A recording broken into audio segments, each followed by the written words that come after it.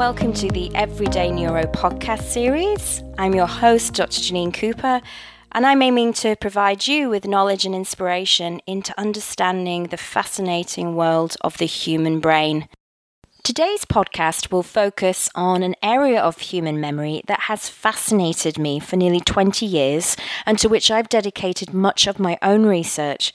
It's all about autobiographical memory, or the ability to recall events pertaining to the self. It's the type of memory that enables us to recall personal information about who we are and what we did, with whom, and when.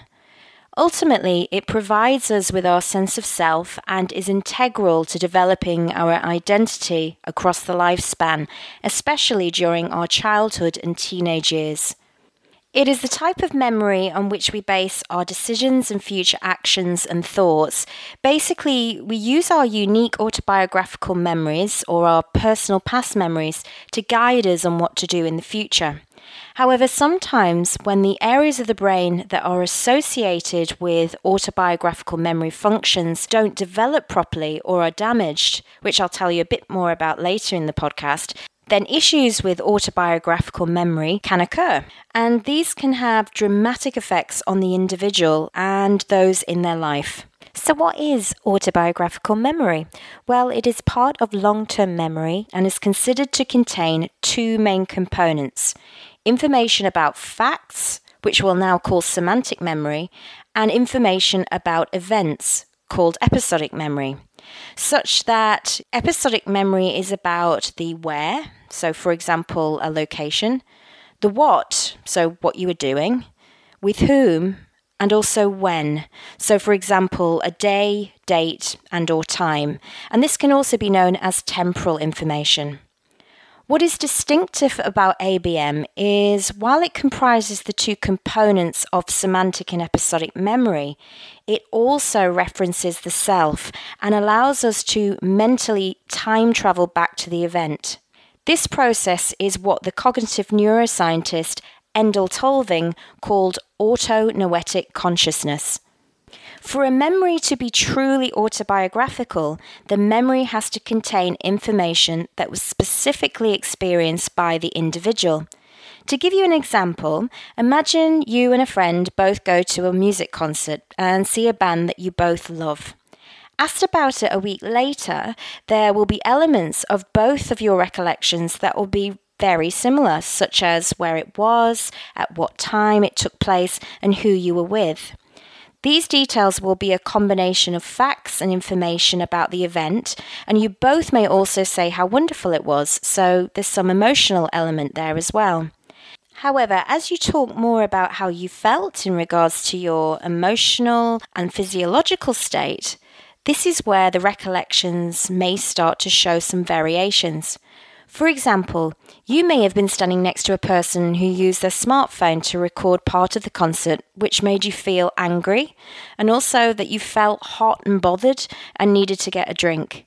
In contrast, your friend who was completely unaware of this had no memory of this event occurring and instead recalled the wonderful person that they were standing next to who they fancied. It is these finer personal details that make the recollections autobiographical and unique to you. So let's have a go now at recalling two events. First of all, I'm going to give you the event, and I'd like you to pause the podcast and try to recollect it in as much detail as you possibly can.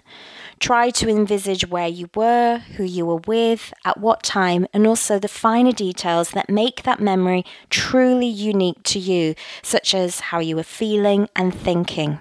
Then what I'd like you to do is to rate your memory for two things. It's going to be about how easy it was to recollect, as well as how vivid the image or the memory was in your mind's eye. If the task is easy to do, then you'll score it 5 out of 5. If it was difficult, score it 1 out of 5. In the same way, if the memory was very vivid in your mind's eye, score it 5 out of 5. If it was fuzzy, give it 1 out of 5. So here we go. I'm going to give you the first event that I'd like you to recall. It's having breakfast this morning. Hopefully you've had a go at this and you paused the podcast and then gave yourself a rating for ease as well as vividness of recollection. So how did you find that? Was that easy to do? Possibly because it was this morning, it may be very vivid. It could also be a very easy thing to do. Now let me give you a different one to do. The next memory I'd like you to recollect is your first day at high school. Have a go and remember to rate it for ease to recollect as well as how vivid it was in your mind's eye. Okay, how did you find the second one? In most cases, and for most people, the second memory I asked you to recall would have been harder to do than the first one. And that's because memories for recent events are easier to access and have more vividness than those that are from longer ago. However, this is not always the case.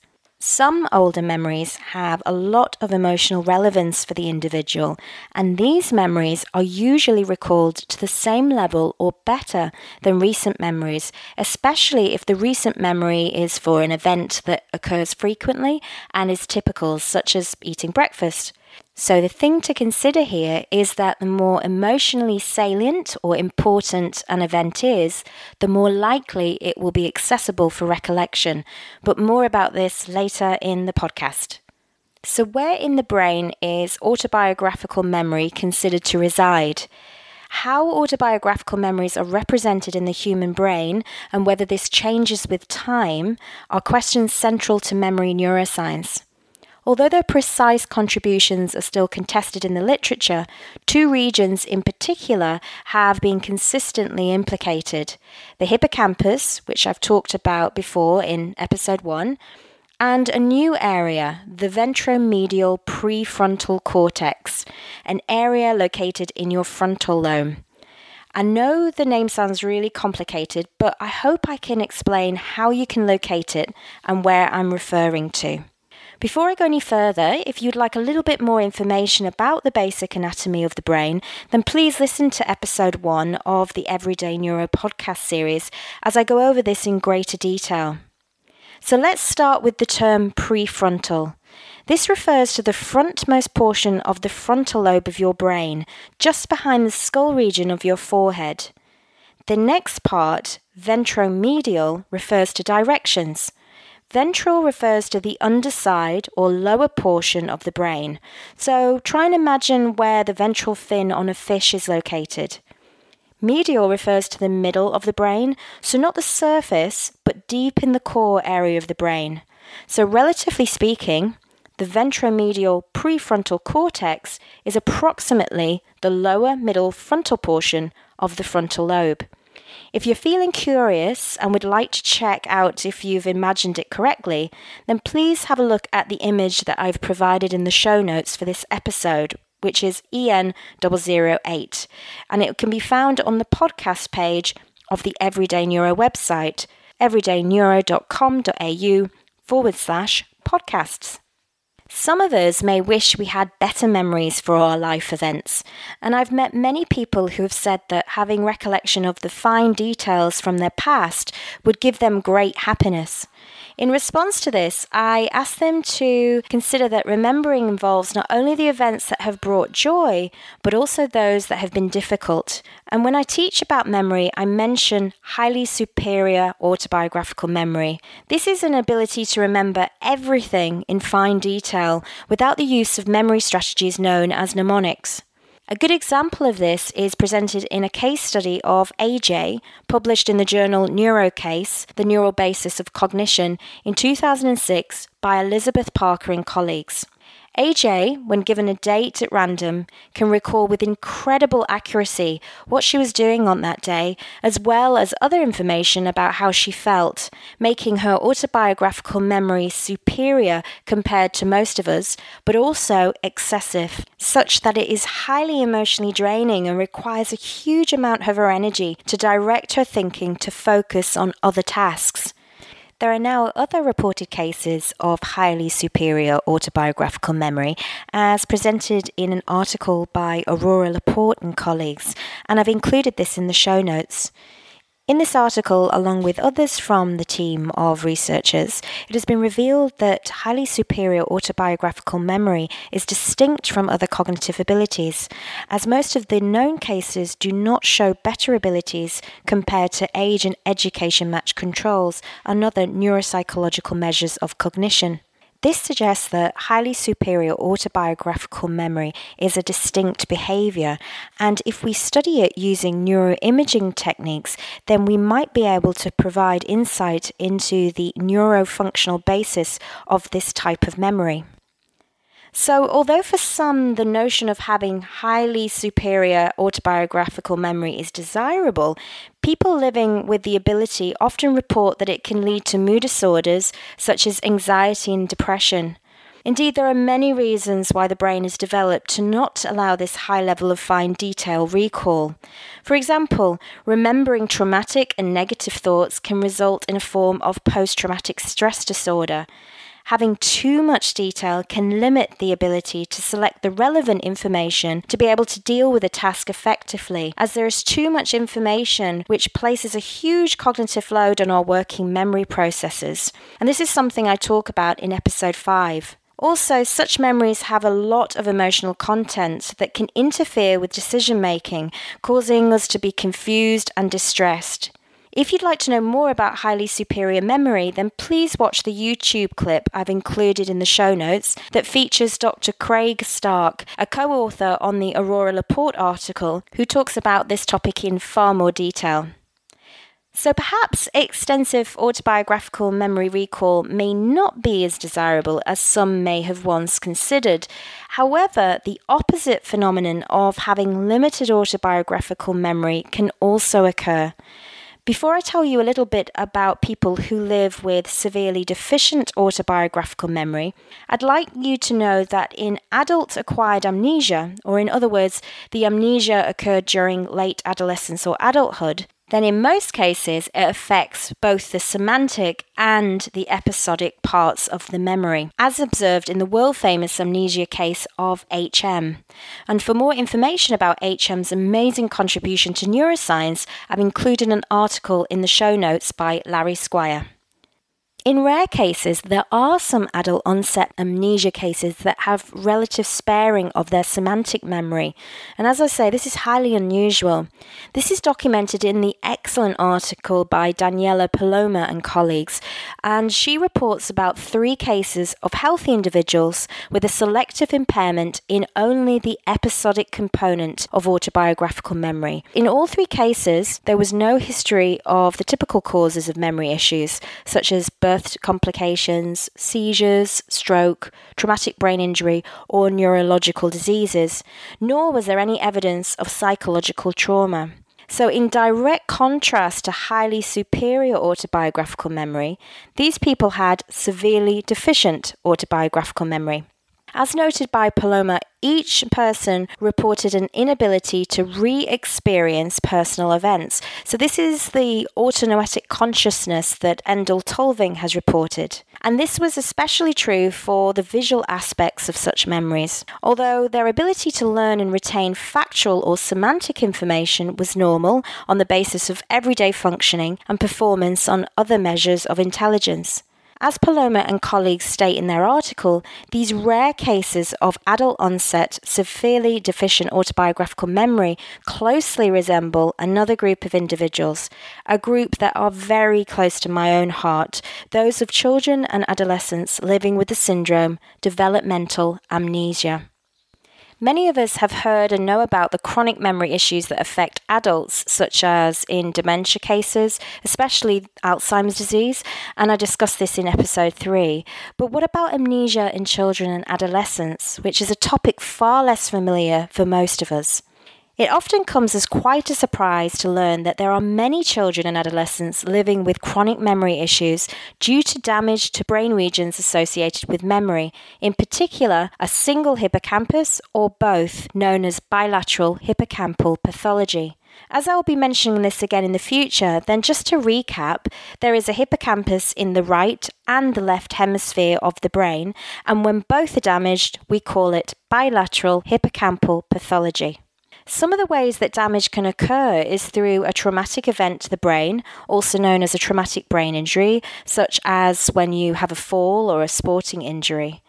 Other acquired brain injuries occur in very early life when there is an insult to the brain that is due to issues with the heart, so cardiovascular issues, the lungs or respiratory system, or when both are concerned, so cardiorespiratory problems. This can have an effect where there's an insufficient amount of oxygen being available. This can lead to something called acute hypoxemic respiratory failure, which basically means that not enough oxygen enters the bloodstream, which then starves the brain of the vital oxygen it requires to function properly. Hence, when there are issues with the heart, the lungs, or both, then this can have serious consequences for the young brain. An area of the brain that is particularly vulnerable to such insults is the hippocampus. Hence, some newborn babies, also known as neonates, undergoing treatment for heart and lung issues, might sustain bilateral hippocampal damage early in life, and then memory problems occur later in childhood.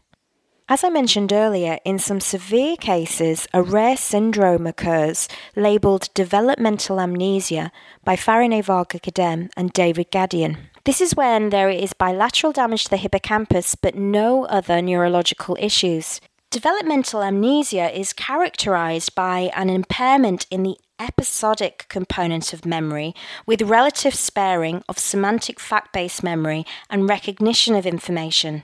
All other cognitive functions such as language, reading and writing, mathematics, working memory, attention and problem solving are unaffected. So the profile I've just described is actually quite similar to what we heard about from the study by Paloma about the rare cases of adults who have severely deficient autobiographical memory.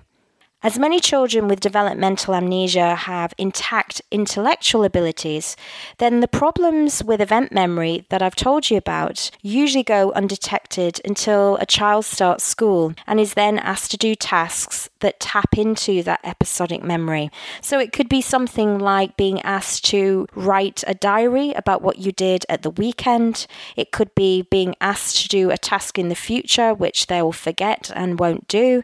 And also it involves completing homework. However, schoolwork is not the only issue. Unlike with most adult cases of amnesia, where the person has already developed a sense of self and also an identity, in stark contrast, children living with developmental amnesia often are unable to recall the past, and they're not able to plan for the future or form meaningful friendships, and therefore they lack the prerequisites for independent living and for forming an identity. Can you imagine this kind of world where you go to school, a sporting club, or even an activity group, and you're meeting new people only to forget what you did, what was said, and what you were meant to do in the future? And this can occur within an hour or two of the event happening. These things are fundamental to being able to develop a sense of self and to be able to complete tasks, also to make friends and to form relationships. The feedback from many parents and caregivers of children who have got this long-standing chronic memory problem are that their children are often considered to be lazy and forgetful, or are failing to make the necessary efforts to attend to tasks. For these families, as well as the individual, the lack of knowledge about these symptoms can be really frustrating and also has long-term detrimental effects on well-being for all concerned. Fortunately, research into such issues, and in particular developmental amnesia, has been a long-standing focus of a fantastic group of cognitive psychologists and neuroscientists that I've had the great privilege to work with. This group, led by Farineh Varga-Kedem at the Institute of Child Health, which is part of University College London, aims to provide insight into such memory issues that affect children and adolescents. So, along with neonatalists and allied health teams at Great Ormond Street Hospital, in 2005, Farineh, along with a big group of us, embarked on a 5-year study to investigate the occurrence of developmental amnesia in 3 at-risk groups groups of children. So there were those born prematurely before 32 weeks gestation. There was a group that had been born with cardiac issues, and also a group with acute hypoxemic respiratory failure and were potentially at risk of sustaining hippocampal atrophy or hippocampal death, and consequently suffering from some degree of memory impairment later in life.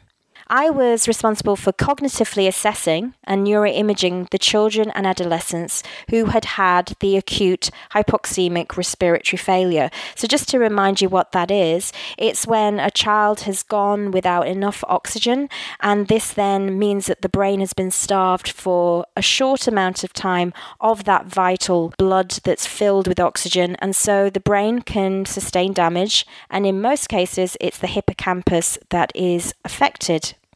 So as we documented in the 2015 article that we published in Cerebral Cortex, we found that many neonates treated for acute respiratory failure sustain significant hippocampal atrophy as a result of the associated oxygen loss, and consequently do show a deficient memory later in life. And this is especially true for the episodic component of memory and autobiographical recall.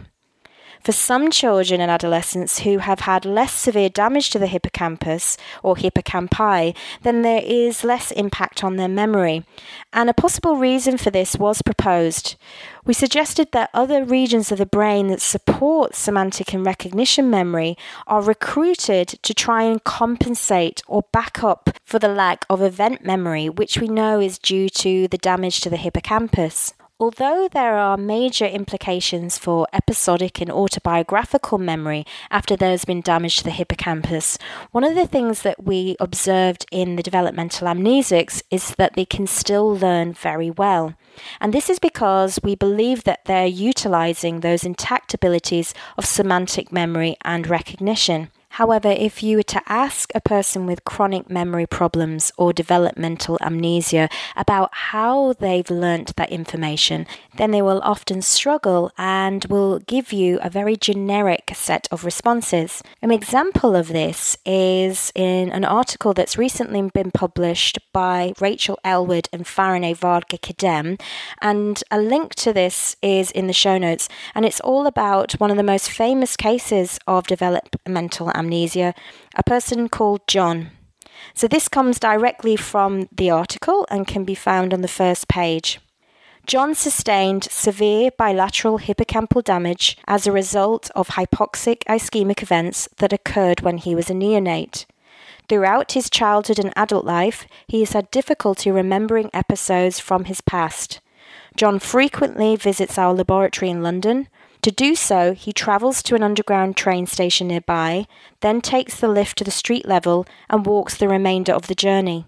On one such visit, the lift at the underground station was out of order, and John had to climb the 171 steps to the surface, the equivalent of some 14 floors.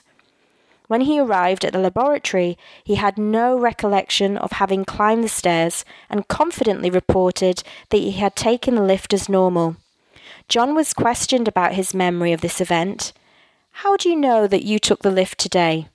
John declared, "I always take the lift." Why is John so confident that he always takes the lift when he has no memory of doing so? If John has no recollection of his life events as they occur, how does he learn what he typically does? So this example clearly demonstrates that people with developmental amnesia can learn, and they do rely heavily on the intact abilities of fact-based information or semantic memory, as well as familiarity and recognition. Having met John, he comes across as a very confident guy, and he often answers questions in a way where you would never doubt whether or not they are correct. But as this example shows, when things vary from the typical, then this is where inaccuracies in recollection are evident. For the many children and adolescents that do have chronic memory problems, or in the rare cases, developmental amnesia, then it's all about developing strategies to help them cope. Although awareness of memory issues like the ones I've talked about today is growing, there is also a huge need to provide effective interventions and strategies that can provide children and adolescents with the necessary support. The need for personalised child and adolescent-based interventions is therefore one of my passions, especially after experiencing the problems firsthand.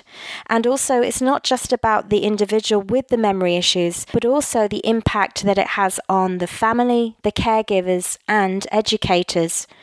So in the next episode, I will share with you some of the work that is currently being done to provide such support and new ways to give strategies and interventions that actually could make a difference to children and adolescents living with chronic memory issues.